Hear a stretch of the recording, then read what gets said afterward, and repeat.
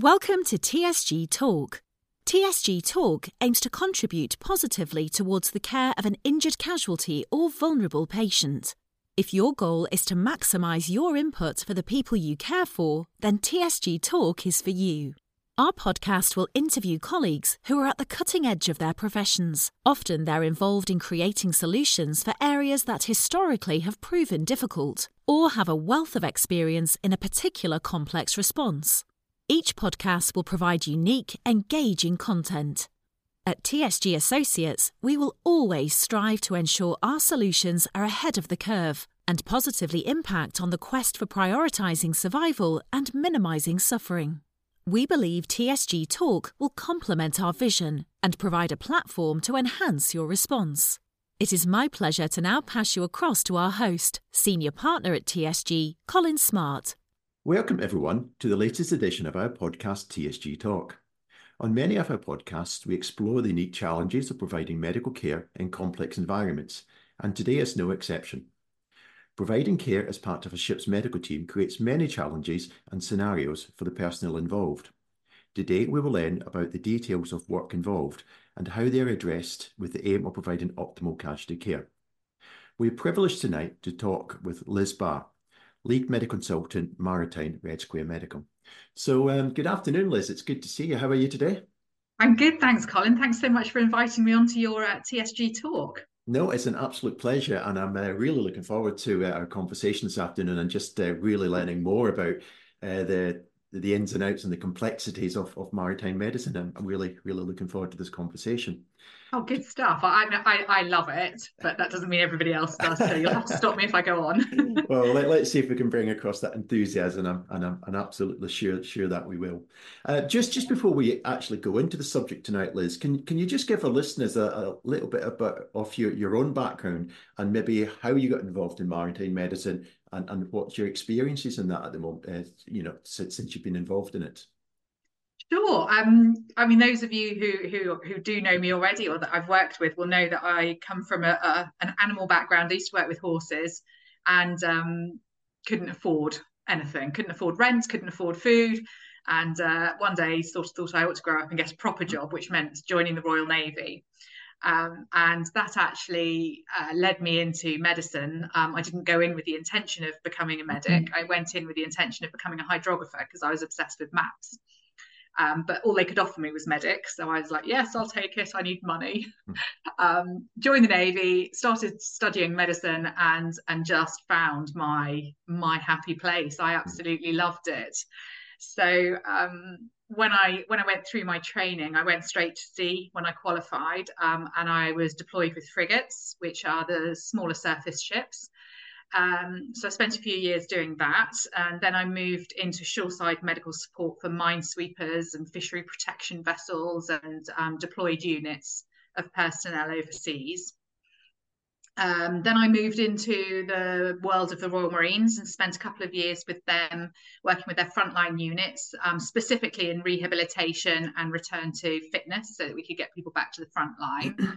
And then I got sent back to sea again, which was my last ship's draft in the Royal Navy on a destroyer this time, which was my favourite ship. Actually, I loved it. So when I did that, that's probably about 10 years, I suppose, of my medical career. After that, I moved into the training area in the commercial sector of maritime medicine. And I worked as a medical lecturer at Warsash Maritime Academy down on the south coast, and did that and learned all the complexities of commercial maritime medicine, which were so much more intricate than military maritime medicine. And what happened from that is people would say, ooh, is there any chance you could come and do an audit on board? I'm not really sure if we're getting things right for compliancy reasons. So I started doing a few compliancy audits and clinical audits on board.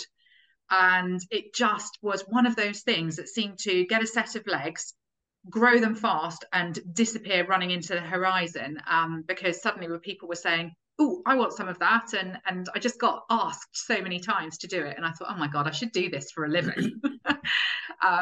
So I did. And that sort of took me into the world of onboard working.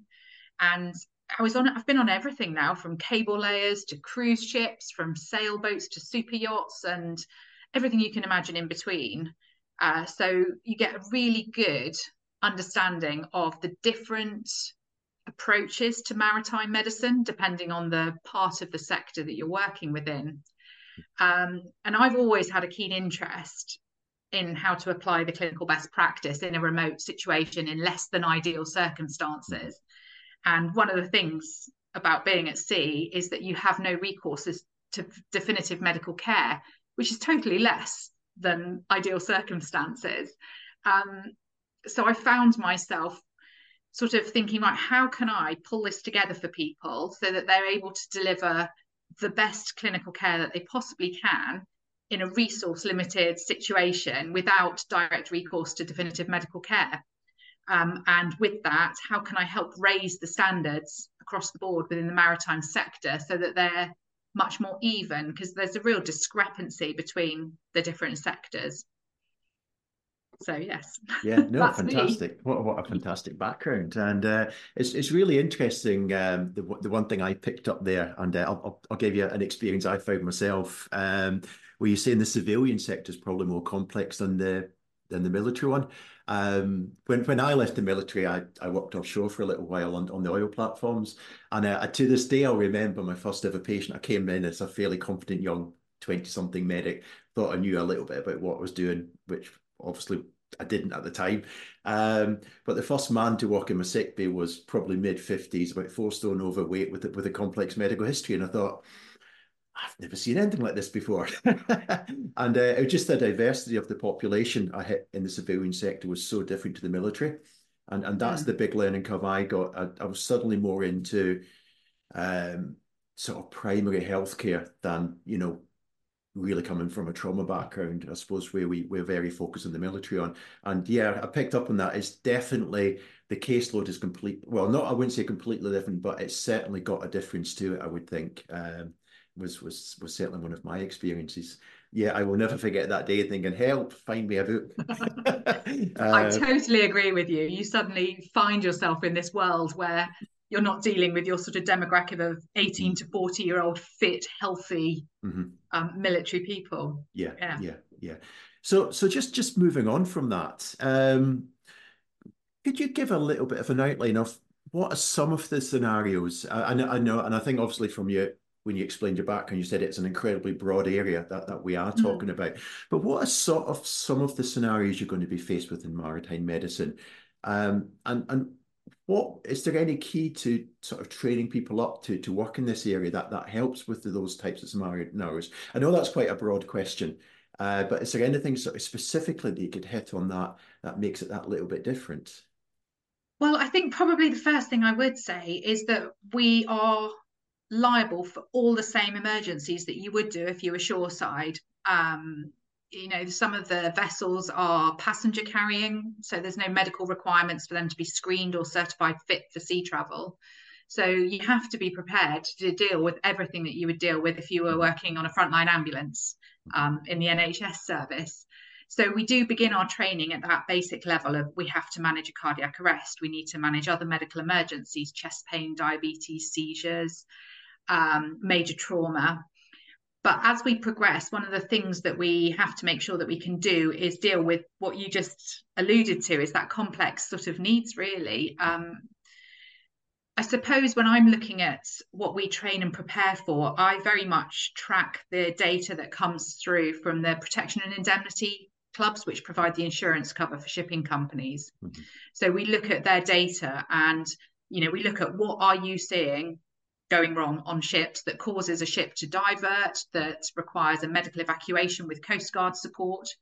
And interestingly, since I've been doing this now, which is more years than I care to admit, the thing that we see the most of is chest pain, which obviously the majority of those are attributable to lifestyle factors. The second issue that we see is musculoskeletal, and a lot of that is degenerative, just normal degeneration of your musculoskeletal system. So wear and tear is how we refer to it. And then the third one that we see an awful lot of is kidney stones, randomly, or maybe not so random. As seafarers are very, very busy people. We have a lot going on. Our hours are irregular. Our sleep is not necessarily the best quality. And dehydration is a very real problem. And it is found that the dehydration is one of the major sources of their kidney stones. So we do very much focus on the things that we know are going wrong.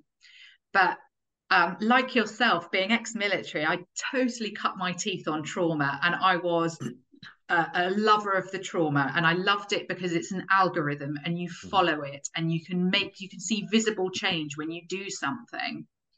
And one of the things that I found since I first qualified to today is that health and safety is so much better than it used to be. Health and safety within the civilian sector, in the commercial maritime sector, is definitely better than what I've used to experienced. So we don't see major trauma. It's just not a thing anymore. And that has actually meant that we have to be very prepared for those primary healthcare issues. So what you were saying about going onto the rig for your first time totally resonates, because we are dealing with people who've got high blood pressure or high cholesterol, or some of them are being diagnosed with diabetes, and you're suddenly thinking, actually, there's a very real risk of taking you to sea that if you have an event, we can't manage it. And is that the right thing to do for somebody, to put them at risk because we need them? And what that also leads to is, for me, I have a new love, if you like, of communicable diseases and tropical diseases, because we've also got the complex needs of people that have had a history of tuberculosis or other diseases that have, rendered perhaps their lung function not as great. And then you couple that with the workload that we're expecting them to undertake, the environment they're going to be working in, and there's a vast amount of other factors in there. So all the training that we do has to help the learner understand how to assess for those sorts of things. And when you come out of that trauma, that lovely algorithm of trauma, your C to E assessment, and I'm going to do this at this point and that at that point, and you put yourself into this sort of complex scenario of, well, there's so many facets to what could be causing your illness, and if I don't address them all, I might miss that crucial point. And sometimes they sit there and look at you and say, do I really need to find out if they're a smoker and a drinker, and if they're stressed at work or at home? And I'm saying, but what happens if those are the risk factors that they've got, and that's the explanation for their chest pain? That makes them much higher risk than the chap who's got none of those risk factors, who's gone to the gym, started lifting weights that are too heavy and pulled a muscle, and that's why it hurts to breathe. And because they're not seeing patients day in, day out, they don't have that luxury of skipping through some of the things that, perhaps a more experienced medical professional might. So the training is really drilling into them. It is very much a flow chart that we use. This is the information you're going to start with. I always describe it to my learners as a jigsaw puzzle. And I say, when you're working on board a ship, when you see a patient, it's like doing a jigsaw puzzle. And I say to them, what's the first thing you do when you get a jigsaw puzzle out? And they're like, well, I find the corner pieces. And I said, right, so that's your patient's data.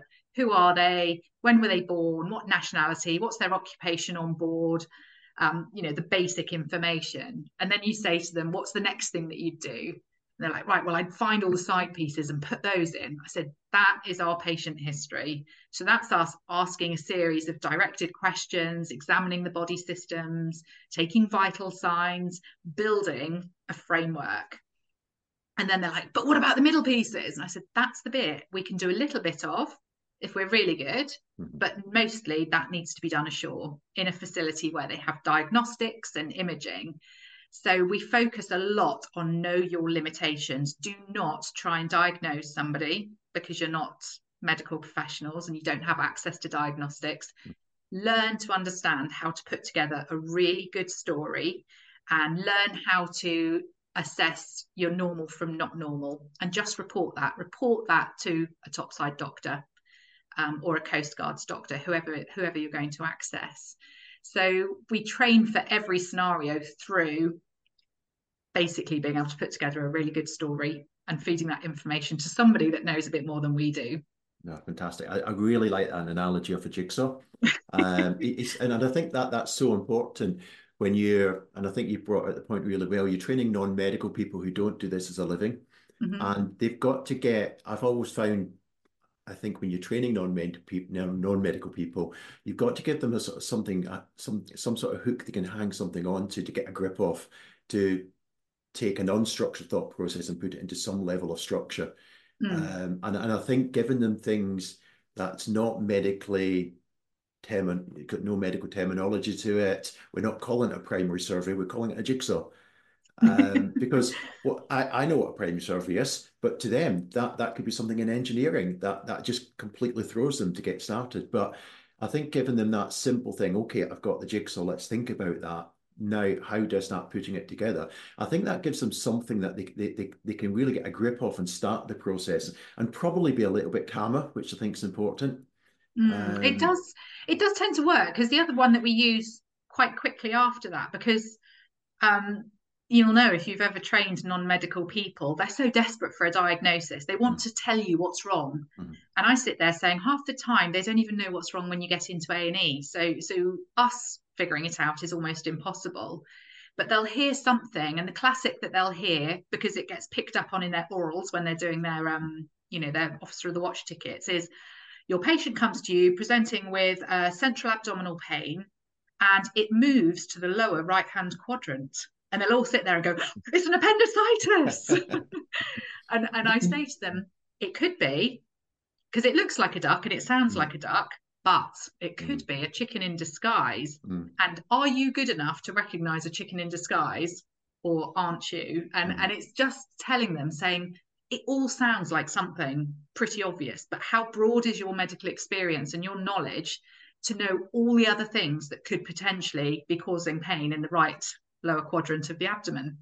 So unless you get a really good story and pass that on, you could be taking somebody down the wrong treatment pathway by making assumptions too early. And that seems to really resonate with them as well. And you're right, it's very much taking the medical speak out and saying, right, I need you to use terms that make sense to you, not terms that are medical that you think is the right one. Because if they can tell the story properly, then the doctor on the end of the phone is going to have a much better chance at giving them the right advice, rather than a few medical phrases thrown in that they recall from a course once that completely change the dynamic of the story. Yeah, and I think you picked up on a really good point there, was being able to tell that story correctly to a topside medical professional. Because even if they've gathered good information, being able to communicate that information is the next part of the skill, I would think. Because if you can't communicate what you've already taken, or what you found from the patient, then you've lost that knowledge. And I've talked to a few topside doctors, and they've said it's probably one of the hardest skills to teach these people, and how to clearly communicate what they're finding. I don't know if you've got any thoughts on how we can help people communicate a medical history when they're non-medical. Do you cover that area at all? We very much do. So the training that the Merchant Navy get in the way of medicine is basically laid out by the Standards of Training, Certification and Watchkeeping. So it's an international regulation, and we refer to it as STCW. And it's a building blocks sort of foundation of training, where you start with basic first aid, then you move into advanced first aid. And then as you progress through your career, you start to do sort of a medical care qualification. But throughout that, we use structured assessment protocols. But our handover template is very much the ATMIS-AMPL process. So when we're training people to be able to pass on a really good history to a topside doctor, we make them work through an entire, the checklist protocols and how to take a patient assessment. Then we ask them to transcribe it into ATMIS-AMPL and then hand it over to us. Okay. And quite often what they do the first time is they'll read you the bits that they think you want to hear, and you'll say, no, I don't. I just want you to read it verbatim, top to bottom, what you've written. And what's really interesting is when they do it, it's so easy, because I can sit there and go, I know exactly what needs to happen next. This is your treatment plan, X, Y, Z, and refer ashore. And after that, we're going to consider medical debark and repatriation. And when you hear a story told through the ATMIS-AMPL protocols, it all makes sense because we know what we're going to be hearing. We know that they're going to get to that information. And one of the issues that we have in remote medicine is the connection, the communication connection. So sat phones can have delays, you can have interference on radios, and then you have that sort of everybody's quiet and it's like, I'll start talking and they'll start talking, and you're both talking and then you'll both stop talking. And I always say to them, we've all been there. And actually, if I know that you're going to give me an ACMA stamp or handover, I will just shut up until you've finished. And then if I've got any further questions, I will ask them at that point. If I don't know, then I don't know where this information's coming from. So if they skip bits, I'm thinking, am I going to get that? Should I ask about it now? So it does make a very big difference. You're absolutely right. Tell the story well. Yeah, so I think what I'm picking up there is when we're looking at that is make sure we give people structure to give them the ability to tell their story. If we and again, I think if we're all on the same song sheet, so the people receiving that information's got the copy of the same song sheet, get that one out, and they're using that same copy, then I think that's going to become so much easier, especially when things become a bit stressful. And I think, as I say, many of the cases the probably record will be okay, but with the odd one where we're dealing with something critical and they've got to make good decisions, and the team receiving that information has got to pick it. So I think you're right. The more standardized structure we can provide those people, it seems to be the way forward. And I think for the person receiving that information, it's important, but for the person given that information, I think that's a calming effect, because I would suppose part of the medicine we're trying to do here is get the person on board to be calm and feel they've got a level of control. Definitely. And we do, I sort of talk to them quite a lot about that sort of that feeling of panic and fear. And you try and take as much of it away as you possibly can, but obviously you can't take it all away. And I think you're absolutely right that when they tell you the story and you repeat it, because obviously, we repeat it back to them to make sure that we've understood what they've told us, and they hear it back to themselves, they think, oh, that is quite structured. That does make sense to me. I've heard it back to me. I think it does help with that calm feeling. Just thinking about your communications, what you were saying there, though, and it was making me think, because with the passenger ships that we look after, we also have to do a lot of mass casualty training with them. And I remember one of the very first audits I ever did, and when I first started out, was on a mass casualty scenario on board a large passenger ship with over 1,000 passengers.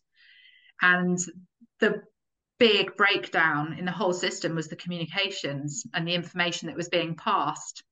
And do you know, it's one of those things, I haven't thought about it for years and years and years. And then when you were talking about that, I just remember the difference it made, having worked with them for a few years on that communications piece, how much better the outcomes were. Because it's, it was all about how many casualties have you got at P1, P2, P3, what's your transport priorities and things. And none of that was being fed through. So everybody had a different number of casualties, and you're like, this is not working. Yeah. So I think, as I said, probably a major part of what we're picking up here is that the structure of the assessment is good, but the more structure we're going to put in place, the better the communications, and the better the communications, the better the outcome. Absolutely, 100%. Yeah. It's interesting you talk about cruise ships. I remember talking to a very senior, she'd be an A&E consultant, very, very active basics doctor. And to finish her career, she was going to work on a cruise ship. And I remember talking to her about it. And she said, this is the scariest job I've ever done, because she said there was so much clinically coming at her. Everything from adolescent 16-year-olds, unplanned pregnancies, to a large geriatric population. And she was the doctor. And, she was an incredibly experienced doctor who I was talking to. And she said, it's proper scary. Just what was coming at, that diversity of population on a cruise ship was something she'd picked up on, and actually the remoteness that ship can be at times as well, with all the factors that the sea brings. It's a really, really interesting one, because you can have got these wonderful, brilliant doctors coming to see, and suddenly they're going, but I haven't got a CT scanner, I haven't got this, I can't refer to, I can't. And with the cruise ships that we look after, we do provide them with a 24/7 topside cover. So they've always got doctors on the end of the phone to talk to and say, can I just run this case by you? Is there something I'm missing? Or is there a treatment that you would recommend that I haven't thought of? And I do think that's really important, that peer-to-peer support, because if you put a lone doctor on a ship, some ships are so huge they'll have several doctors, and that's not an issue, but most ships will only carry one doctor and perhaps a team of nurses, and the peer-to-peer support is vital, really. I think, picking up on one of the things you said earlier about when you were in the military and you were a keen young medic and you went offshore and for the first time, and you were pretty confident that you were okay. And I remember feeling exactly the same and just thinking, this is okay, I can manage this. And then suddenly that huge healthy respect for how little I know kicked in, and I thought, no, I can't do this on my own. I have got to be able to speak to peers and professionals that are way exceed my level of knowledges. And ever since that moment of realization, I've just thought, no, I'm never going to know enough to do my job. That I think that's really important. And I agree. I went through that same thought process, and the sort of resolution to that was I need to have access to information and people. Yes. I needed to, whatever I needed, it was sort of probably before telemedicine when I was offshore, but I needed access to really good books. Because sometimes I could try and contact a topside, but you just couldn't get through sometimes. And what I found was, whatever problem I thought I could deal with, I needed to access information to be able to reference what I thought it may be or send me in another direction. So access to information was huge for me. But you're right, just being able to talk to another medical professional, it just calms everybody down. There's something. Well, it does, and there's always this need in us, this intrinsic need to try and help someone, and you're so desperate not to get it wrong. And sometimes you just have to say, I just don't know enough, I need to ask someone else. And that for me is something I actively search out in all the medics that I place on board ships, is I want somebody who goes, I am very happy at a very early point to call someone else and ask for help, because that makes me feel much safer. I think you're a safe medic if you know your limits and you're willing to ask for help at an early point. I know you're going to be safe. Whereas those that don't, you just think, oh my goodness, if you'd called me earlier, I could have intervened and this could have been headed off before it became a problem. Yeah, I think you're absolutely right. And especially I would think more so the maritime, with so if you do have to evacuate somebody, you need to know sooner rather than later, given the complexity of the logistics behind some of these evacuations. So yeah, you're right. I think probably a big point we can bring up in summary is what is one of the key things a medic should always try to be or understand is, what are your limitations, and when should you be asking for help? Probably earlier than you think in most cases, I would say. Err on the side of safety, because you'll never get it wrong. But I don't say never get it wrong, but you'll have less mistakes if you reach out earlier, I would think. And I totally appreciate where you're coming from with the communications earlier on in your career. I had the same issues. Trying to get a shoreside connection could sometimes be impossible. One of the things that's made quite a big difference to shipping is Starlink, and that's definitely made connectivity more reliable. And we do very much encourage all the medics that we work with is to call early. In a situation, we'd rather you called us really early, even at the point where you're thinking, is this antibiotics or not antibiotics? We'd rather know at that point, because that's the point where, if we get it right, we can actually avoid a medical evacuation or a divert of the ship, which in the commercial world is hugely expensive. And in the commercial sector of oil and gas is millions and millions of dollars worth of costs saved. Yeah. And I think when you're looking at medical evacuations, you're right, the cost is huge, but sometimes the risk is huge as well. Because often we're bringing those evacuations in absolutely atrocious weather. So you are putting people at risk when you're doing it as well. And I think that's something you have to think about. So yeah, I suppose what we're bringing out from that is the earlier the better, so we can get our heads together and work the plan. Definitely. That's probably I would think what I'm catching from what you're saying. Well, I love what you picked up on there with the medical evacuations as well, because so often we talk to people, especially with trauma, every time you move them, they'll get worse, because whatever process their body is going through is being disturbed by that movement. And the medical evacuation is definitely one of those. That it's one of the most terrifying things for somebody to get put in a basket stretcher and winched up into a helicopter and then bounced around for up to an hour and a half before being pulled out into a hospital in a foreign country where nobody speaks your language. Yeah. And you can't underestimate how much impact that has on somebody's medical, their physical condition, because their mental condition is deteriorating because they're frightened. Yeah. So stability and reassurance very early in the game is super important in the evacuation process. Yeah, and actually that thing, that's a really interesting point in itself. A lot of the podcasts we've done with quite senior doctors in quite interesting rescue areas like cave rescue, mountain rescue, what they often say to me, and also talked to a few people who's been to multiple casualty incidents, and what they often say to me is that sometimes, most of the time when they're there, they can do very little for the injury they've got. So somebody in one case was a ruptured spleen in cave rescue. He said, I couldn't do anything as a doctor, but what I can do is give you reassurance. And that's something I believe every medic can give, although you might be flapping underneath a little bit. What we've found consistently been brought out by very senior people who are saying, I had a very limited ability to give treatment. I knew what was wrong, but I couldn't do anything about it. But what I could bring to the table was the ability to have that stability and reassurance to the patient to say, we've got this. And I think that's something I picked up there, is you're sending somebody through a medical evacuation, which, you're right, a very scary experience for anybody going through that, especially if it's an environment you've never been in before. For the medic to have that skill to say, this is okay, this is what's going to happen, you'll be fine, I've got this. I think that's a skill. It should never be underestimated, that persona of confidence. Even when underneath it might not be there, you've got to externally probably express it, I think.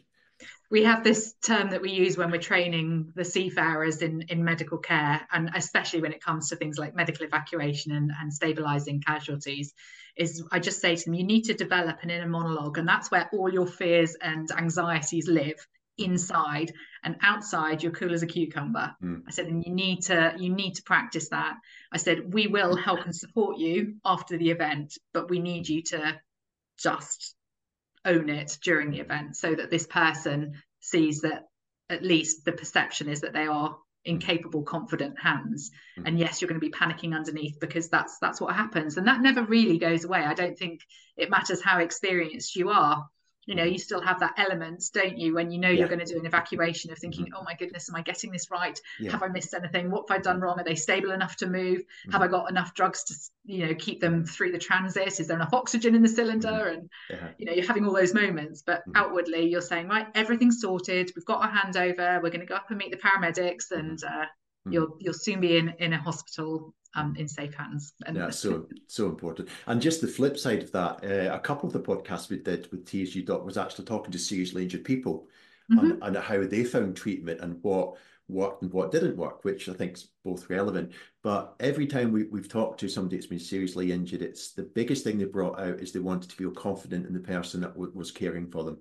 They just wanted to know that that person had control. They were calm, and they felt like I now put my trust in you, because I've now I've lost the ability to care for myself because of my injury. So I'm passing that responsibility to you, and I need to know you've got this.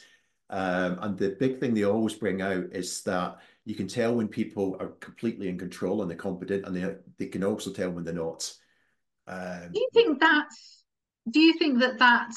confidence and control that the person is perceived to have, is that something that is a physical mannerism, or is it the way that they speak to them, do you think? I think that's a good question. I think it's a bit of everything. And I can't reference this, but I was once told that 80% of communications is non-verbal. And I think you see that when you look at people's body language and how you're interpreting how people communicate. And it could be the overall communications. I seem to be next to the scenario and being calm. And that could be a little bit of it verbal, how you're communicating, saying, I've got this. Is it that simple hand on the shoulder to say, I've got you, which is more physical? Is it the way you're talking to the wider team because the casualty is still listening in? I think there's and again, it's pure opinion, but I think it's that whole persona you bring to that incident to say to everybody, including the patient, but the patient will pick up on the wider communication, is that this is fine. Because that's what they want to see. But I think they pick up very quickly or certainly from the 2 or 3 TSG talks we've done with seriously injured people, they pick up quickly when they're not confident as well. Gosh, that's so interesting. Yeah. What a great perspective to have though, listening to the seriously injured and how they went through things. Yeah, yeah. Yeah, that's a great idea. Yeah, we've done a couple. One was with my colleague James, who's our key account manager. A horse stood on him and split his pelvis, which I've was, listened to yeah. that one, yeah. And James was all about really the first cruise he said where he knew they weren't on it, that the injuries that he had were probably out of their depth. Mm, And that was getting passed across. But as soon as the consultant at A&E got him, he said he had complete faith. yeah. Now, I think there's multiple factors picking into how those people are communicating, that one did not communicate confidence and one did. There's a PhD somewhere in this one. I guess what you've got though, I mean, standing on his pelvis and cracking it open is a huge injury, and it's not one that any of us are seeing on a regular basis. Yeah. And how do you build that confidence and reassurance Yeah. into somebody who has to go and deal with it? And I guess that's very similar to where I sit is, a major event is probably once every 5 years for a ship. Yeah. How do you build confidence and calmness into somebody when dealing with a casualty so that the casualty feels like they're in capable hands? Yeah, and I don't know if this is a real answer to it, but there is a feeling, and I go back to probably what a couple of the doctors, and the specific one was of the cave rescue, where they had something like a 52-hour rescue to bring a very seriously injured person out. And he says basically there was limited, okay, we could give some analgesia and there was things they could do, but actually from a definitive caring point of view, it was quite limited. But he said the biggest thing was bringing calm to the patient and to the scene and saying, I am the doctor. Clinically, I'm over. There was other bits of the rhetoric going on that weren't clinical, but the clinical bit, he had to basically say, I've got this and I'm in control and everybody needs to know I've got this. And he says the biggest thing I could bring was just that level of calm and confidence that this will be okay. Even though he knew the injuries he got, it might not be, but he had to get that persona across. So the wider It's team very didn't panic. interesting, isn't it? Yeah, yeah. I read an article recently and I disagreed strongly with it. And it was written by somebody about first responses at road traffic collisions. And they were basically saying those first people that stop in a motorway pileup, for example, it doesn't matter if they're doctors or nurses or if they're just first responders or if they're anybody, so your doctor and nurse are just as useless as your first responders. And I just thought, no, I disagree with that strongly. Just because they don't have any medical kit to apply interventions to save your life, it doesn't mean that they're no less value. And because of that piece that you've just said, it's that right, I can talk and I understand how to assess and I can reassure and I can, I've got the knowledge to know what's happening here. And I disagreed with the way, and perhaps it was a wording thing, perhaps it was the way the article was worded, but it was basically just saying the only person you want is a first aider with a kit. And I was thinking, I don't think that's strictly true at all. I think I would feel confident with a medical professional with no kit because at least they've got the knowledge. Yeah, I think you're right. And it's funny with doing the TSG talks that there are some lessons that consistently come out. And what I found is one of the consistent one is that the human touch is important. I remember talking to he's a good friend of mine, a chap called Dave Whitmore, former London Ambulance, but Dave's been to over 25 major incidents, incredibly experienced and very good at what he does as well. And he was talking to me about one of the incidents, and it could have been 7-7, but I can't quite remember. But what he was saying was at one point he was dealing with a trapped person, and all he could do was hold the person's hand through the entrapment. And after the incident, when he was talking to the patient, they said, "What do you remember?" And their feedback was, "I remember the human touch of somebody holding my hand and telling me I'm going to be okay." Yeah. So there was no access medically to that person because they were completely entrapped. And all you could do was put a hand through the incident and touch their hand.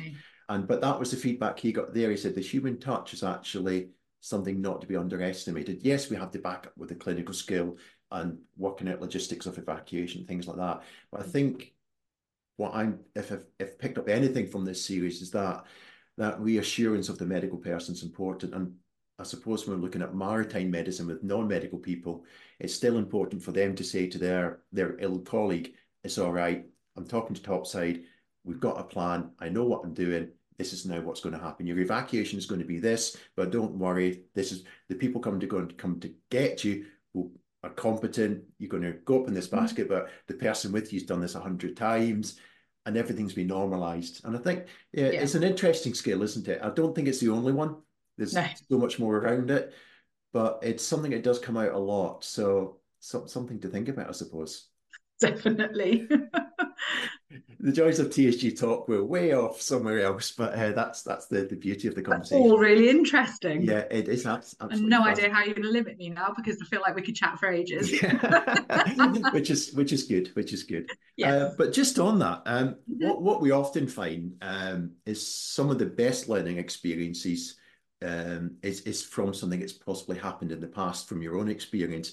Are there any stories that you've got where you've maybe learned a lesson?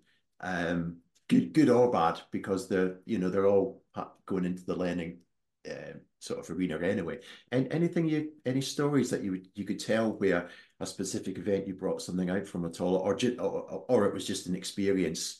Gosh, it's such a difficult one, because I have a tendency to want to learn from every single experience, good, bad, ordinary, and do a lot of reflection on every case that I have to deal with that results in a disembarkation. I think there's a couple of particular cases that stick in my head. One probably from my military days, where we had it wasn't medical, it was a mental health issue, and it was in the days when mental health wasn't something that was encouraged to talk about. And being ex-military, you'll understand that sort of man up and get on with it ethos that was present then. And I never liked that phrase, man up and get on with it.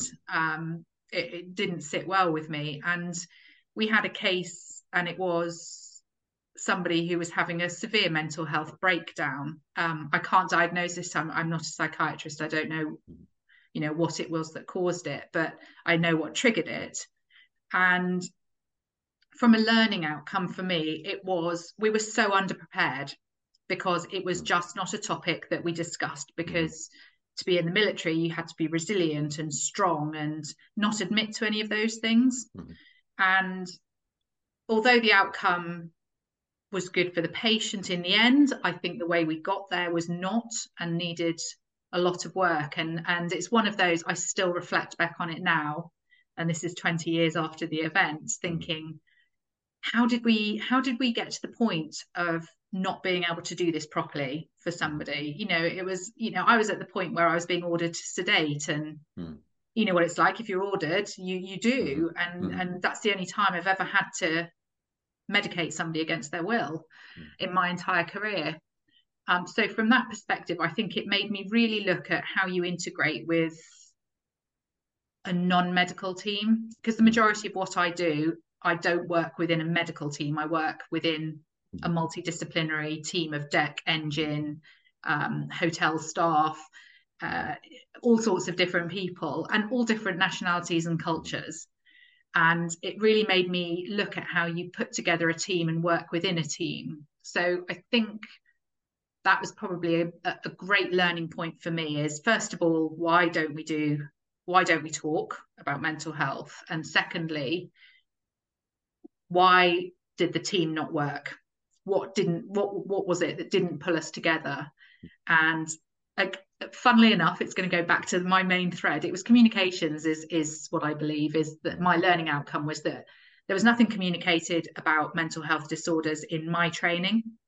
There wasn't anything in the leadership training about it. And that meant that when we actually got faced with it for the first time, in my experience, we all just stood there looking at each other going, oh, I don't know what to do. And I was like, but there's nothing medically wrong with him, so I don't know what to do. And I felt very helpless. And I was the next of kin's main point of contact, and that was incredibly distressing. So I think a learning point from that would be prepared for every eventuality, but also communicate with those that you're going to be working with, and I'm a massive fan of a tabletop to start with. I know it's not everybody's cup of tea, but going back to the mass casualty, it's incredibly difficult to set up and run a mass casualty drill in real time. We have to do it, but the most important thing is before we get to that point, we should be tabletopping it and working out who's responsible for what. And when you do that process and you work it through from the worst case scenario backwards, you end up with a good outcome. And when I say good, I don't necessarily mean everybody lives and everybody's happily ever after, but you end up with a team that are functioning at a high level together. So I suppose that was one that's always stuck with me, and one that I learned from, that I think, again, it didn't have a good patient outcome. The patient died, but it was the way that it was dealt with. So from finding the casualty on board in cardiac arrest to determining death, verification of life extinct, through to the communications, the repatriation of the body, we had prepared for that eventuality, knowing that it was unlikely to happen. We had prepared for it, and we'd done drills for it. We'd run simulations for it, including, the doctor practicing speaking to the next of kin. And from a learning perspective, when we did our debrief afterwards and reflected on it, I think what we learned from it was there was probably space to tighten up on the paperwork, which is fine. Everything can always tighten up on paperwork. But what I think I really learned from that was we'd prepared in so much detail, right down to how are we going to look after the person that discovered somebody in cardiac arrest? Because that's a horrible situation, and you must never discount the effect that has on somebody who is not seeing that. And has never seen it before. And we even had that covered, so that was immediately dealt with. And the long-term issues and the team that we flew out to support the crew, and it was all in place, and it was no one person did that on their own. And I think one of the things that I absolutely love about my job is I am a solo autonomous medic, but I have amazing teams around me. And I know I can't do anything without them. So on my own, I'll do my best, and it won't be good enough. But with them, and they're doing their best, suddenly the good, it becomes the best that you can do. Even with a poor outcome, you're still looking after everybody involved. That was a really long-winded explanation of what I was trying to say. Sorry. No, and I think it comes across really well. And again, just picking up from that, I'll agree with the mental health side of life to understand that the population you're going to deal with will bring these issues. I had a similar experience when, again, I was very new to working offshore. Again, come from a military that was, man up, what's the problem? I didn't have a family, didn't have any of that bandwidth of life right around me. And I've suddenly got a father who's been bereaved in front of me. I'm thinking, I don't know what to do here. Yes, I've got sedation. I can get you a good night's sleep. I can get you off my platform. But how do I give compassionate care to that person for the next 12 hours before we can get you home? And it was something I had no training on. And I didn't have the maturity in life to deal. I mean, I think I dealt with it as good as I could. But, when you don't have, when you're a single lad, you don't have the family, you're coming out as a young medic. You come from an environment which is man up, deal with it. I think you should never underestimate the skills you need to deal with mental illnesses, bereavements of people. There's so many things can come through that sick bay door and again, your preparation's got to be quite wide, and to an extent a bit of jack of all trades, I would think. But yeah, the mental illness was something that really hit me quite hard, and I remember thinking, you feel totally out of your depth, don't you? Yeah, totally absolutely. Out of your depth. Yeah. And for me, it was a huge moment in my career where I thought, I definitely don't know what I'm doing here, and I can't do the right thing because I don't know what the right thing is. And thinking I don't want to be in that position again. And I think those key moments in your career are those sort of landmarks that turn you into a better medic, because it's part of that recognition. I just don't know enough. Yeah, I've got to get Puts better. you on that lifelong learning program, doesn't it? Yeah. The other thing I picked up, and I thought was really interesting, and that you're part of a wider team. If I think back to some of the experience of evacuating people from platforms, probably fairly similar to ships, but there is a little bit of clinical assessment, whether it's unfortunately, the bereavement you got there or a live person. It's actually probably 80% of what I'm doing is a logistical event of bringing management in place, health and safety in place, coordinating whatever asset I'm bringing, whether it's a helicopter or a ship I'm taking them off on, making sure there's people to receive them on shore, making sure the chain of care is in place. What I used to find, I think what you brought out there, is that you're in a wide logistic team, and you are doing the clinical bits and passing that information across to get those to request the logistics. But most of the logistics you're not controlling. But if you don't practice that, nobody knows what you want. No. Yeah, and again, it's stories, isn't it? But I do remember, again, I think I've probably had a very busy life offshore by the sounds of it. But I remember requesting an evacuation for a chest pain once, and I said I need a helicopter, but I didn't say I needed an empty one. So the helicopter came. So the helicopter came with 18 people staring at me as they opened the doors. To the point I said, "We have to change. Everybody's got to get out," and nobody was happy. Oh no. So if it can go wrong, it will go wrong, I suppose. But you're right. And if I had practiced that and I had got my communications better to say a chest pain equals an empty helicopter and not just a helicopter, there's a difference, isn't there? But you can practice that in hindsight. Yes. Yeah. And it's the part that sort of, I think sometimes people want to imagine that this career at sea as a medic is this really sexy, exciting job. And I do absolutely love it and wouldn't change it for the world. But at the same time, I don't want it to be a sexy, exciting job. I want it to be safe. I want it to be planned for. And one of the things I always refer to myself as is a gap filler. I don't want any gaps in any of the processes, because that situation where we had the death, it was so seamless, that logistical, that the medics just dealt with the clinical and everybody else just fell in and did what they had to do, and it all just seamlessly came together. And I just thought that's how I want to be. That's the team I want to work in, is one that knows exactly what's expected of them, and they just get on with it. And that feeling of control, we've got this. It's not a great thing we're dealing with, but we are controlling this, and we're doing the very best we can with a horrendous situation. Yeah. And when you can debrief afterwards, you can say everything we did was the best we could, and we did all the preparation to get there, and the outcome was positive. And I think that's probably good for the teams you're dealing with, because they're non-medical people, and in itself, that's a very stressful event. Not many people see dead bodies these days. So the non-medical people, it could affect them. But to know that they've done a good job, I think is important. So being able to say this was a positive outcome for what your actions were, it's got to be good for your teams as well, I would suppose. Yes, I think so. And I think it goes some way to dealing with the enormity of what they've had to go through. It's the start point, isn't it? Yeah, absolutely. Acknowledge they did a great job. Yeah. That it was the very best that we could do in a horrendous situation. And let's see what we can do moving forward to support you in the coming weeks and months if needed. Yeah, no, really interesting. Just moving on a little bit. So if somebody came to you and say, I'd like to get involved in maritime medicine, and you would just say, here's 2 or 3 points that you need to go away and think about, what would they be? What advice would you give? Oh, golly. Maybe just 1 or 2 points. Okay.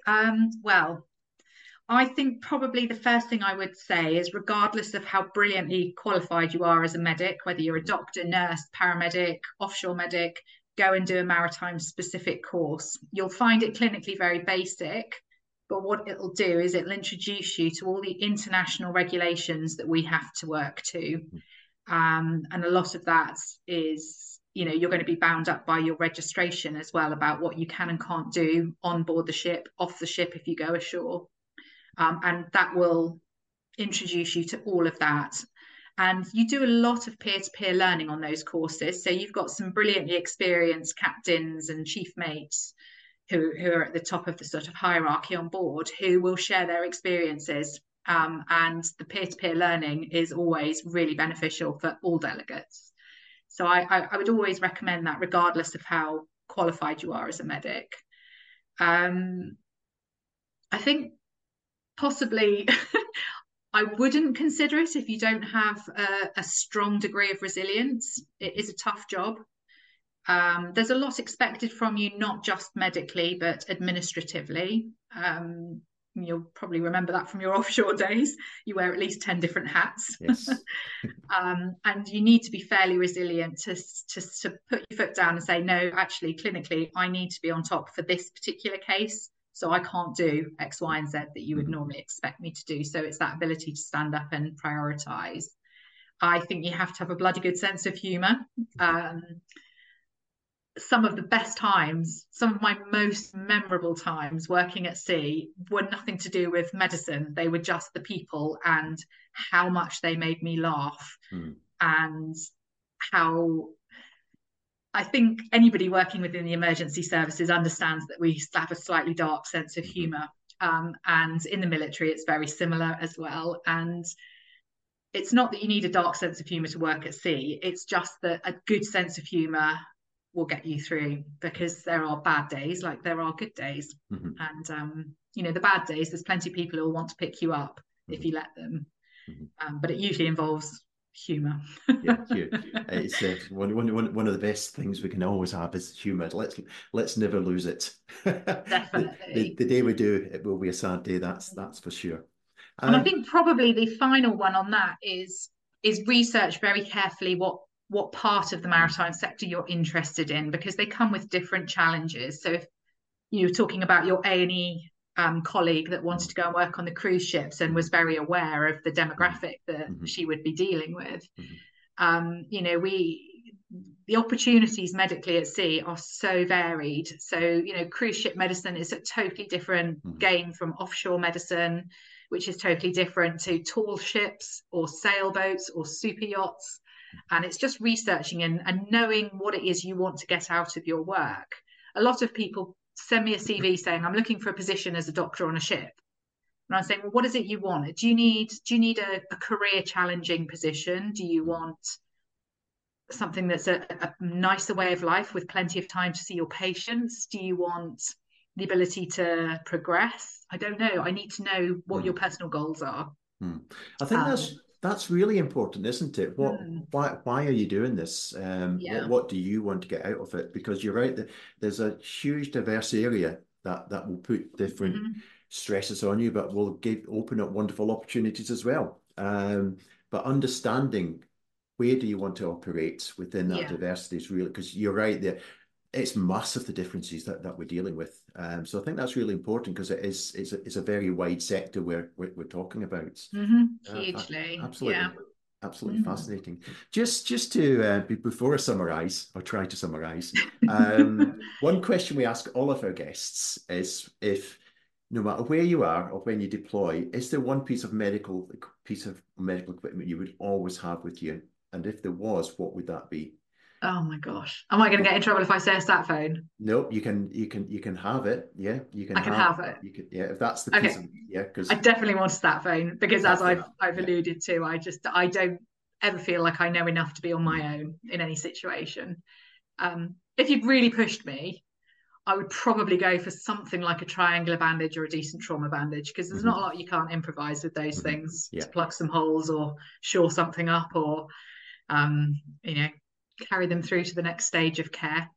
No, I think when you picked up on that one, I think actually that's really important, because when you are working remote, you're always searching for access to knowledge, because a lot of the things I think you pick up when you're working remote, you're not the definitive knowledge on it is, but you may be able to access somebody who is, and that might really refine how you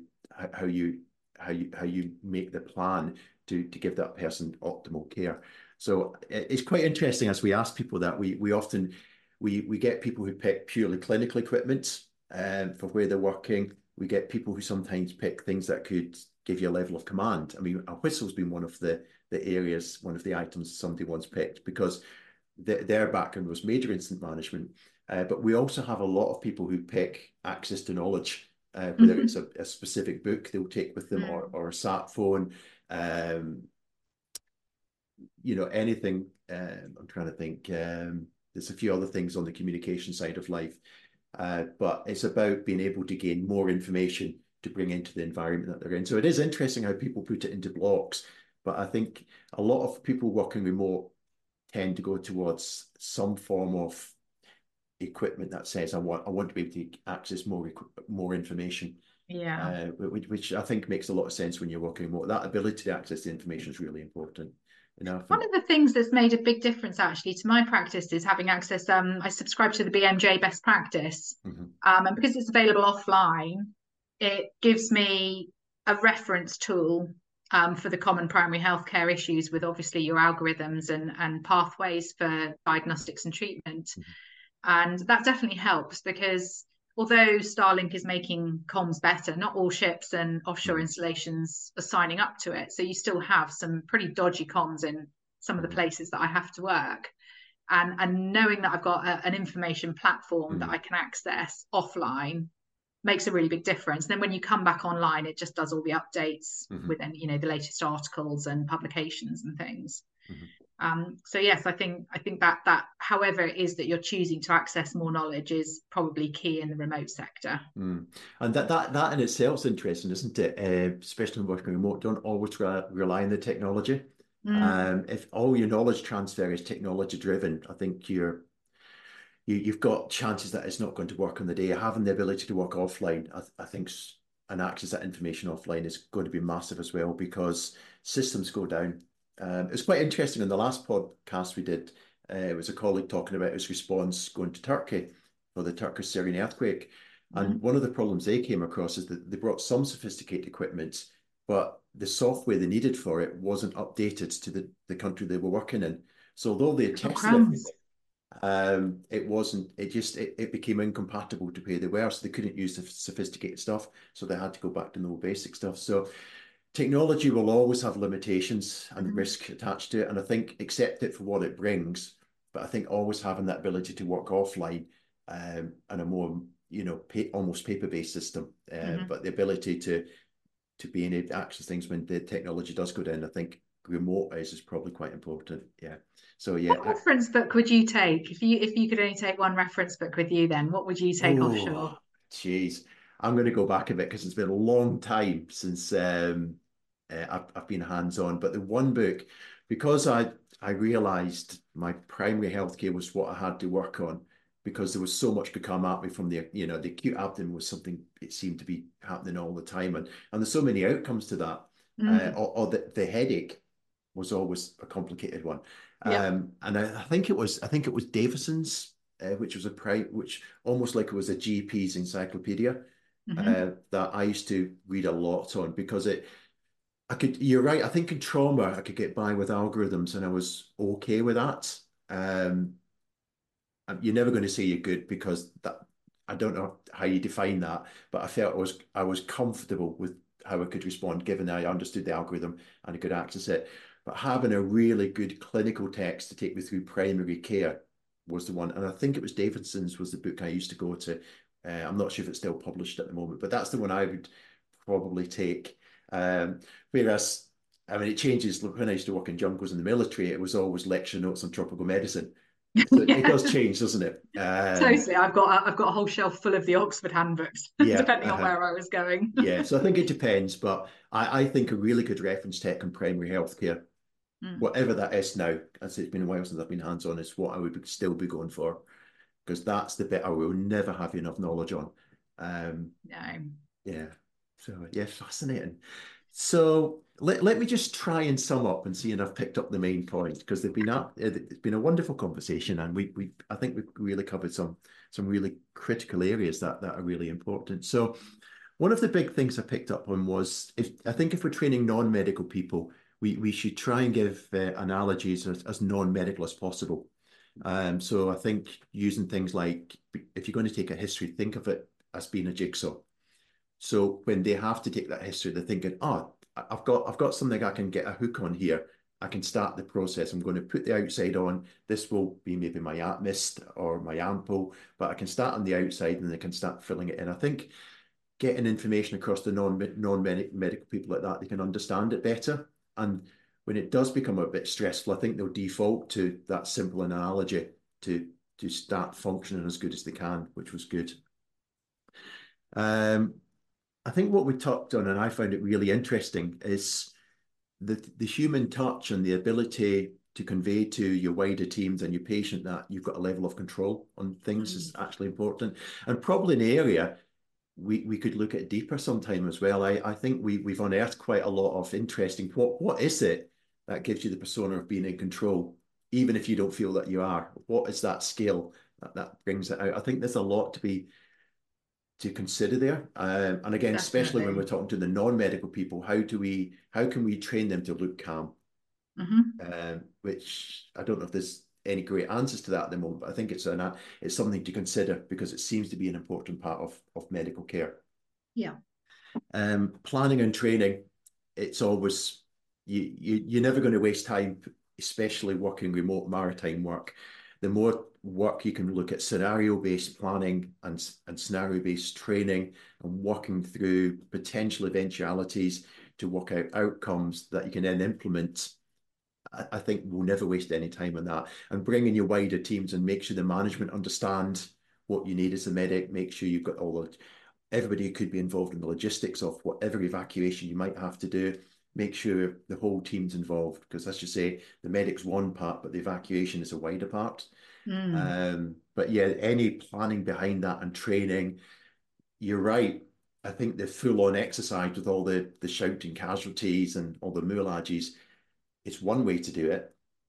But that should be the last thing you do. It's the tabletops, it's the conversations, it's the giving everybody an action card, it's the simple things that I think will make the difference. So yeah, that simple I think training. sometimes when you go into those huge drills, they are beneficial if you've done all the planning first. But if you do that first and you haven't done your planning elements, then you are setting people up to fail. And that doesn't then set the tone for where you want to go with this. Yeah, I think that's important. I think the big drill should have very specific outcomes, but it should almost be the tip of the spear. We've actually solved all the problems, and this is just walking through it. Yeah, walking through it, validating all the lessons we have learned. When we've had the first conversation, we had the first tabletop, we had the first deed, we wrote the action cards, we tested the action cards, we tried a really small drill with no moulage and nobody screaming, and we worked the process, and now we've gone for the big one. And this is just fundamentally testing everything that has already been tested. But you're right, I think you get so much more from the simple conversations to your captain to say, can I just talk about some of the things I will need in an evacuation with you and how I might request them, like a helicopter needs to be an empty helicopter. But if you have that conversation, you don't have the problem, because you've worked through it and they understand your requirements. So I think the simple things, that little bit of time on simple processes is probably hugely important. And I think the big thing I brought out from what you were saying is you've got to understand your population that you're going to deal with and the pure diversity of what they will bring to the table in trauma, in primary healthcare, in mental health, and just good social care. It's going to be wide and diverse, and you will not be an expert in all of it, but I think you have to understand it's coming, and then you need to understand what will be your tactics to deal with that when it walks through your door. And what are your processes to either gain more information or work out what's safe and what isn't safe and how long have you got.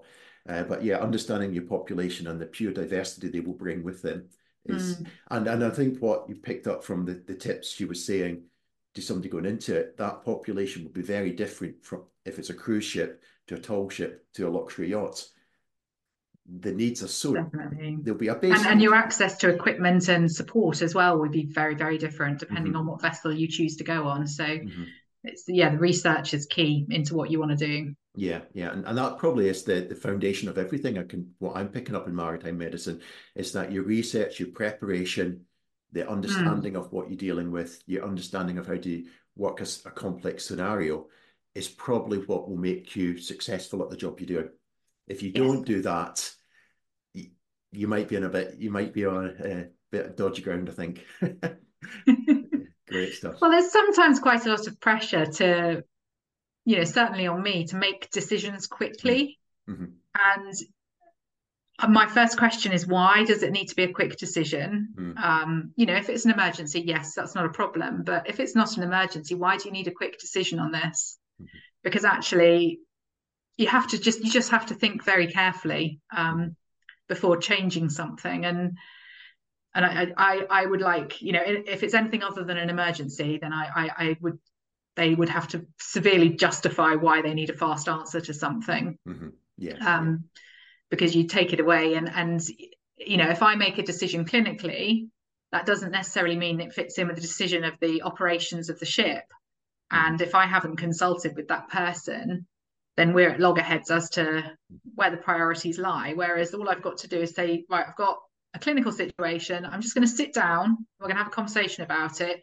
Can we please get some plans in place for various outcomes? And I'll let you know where we're going to be in 24 hours time. When that happens, it's a much better outcome because you've made the right decision with the right information, not a quick decision without speaking to the other interested parties, if you like. Yeah, so take a breath.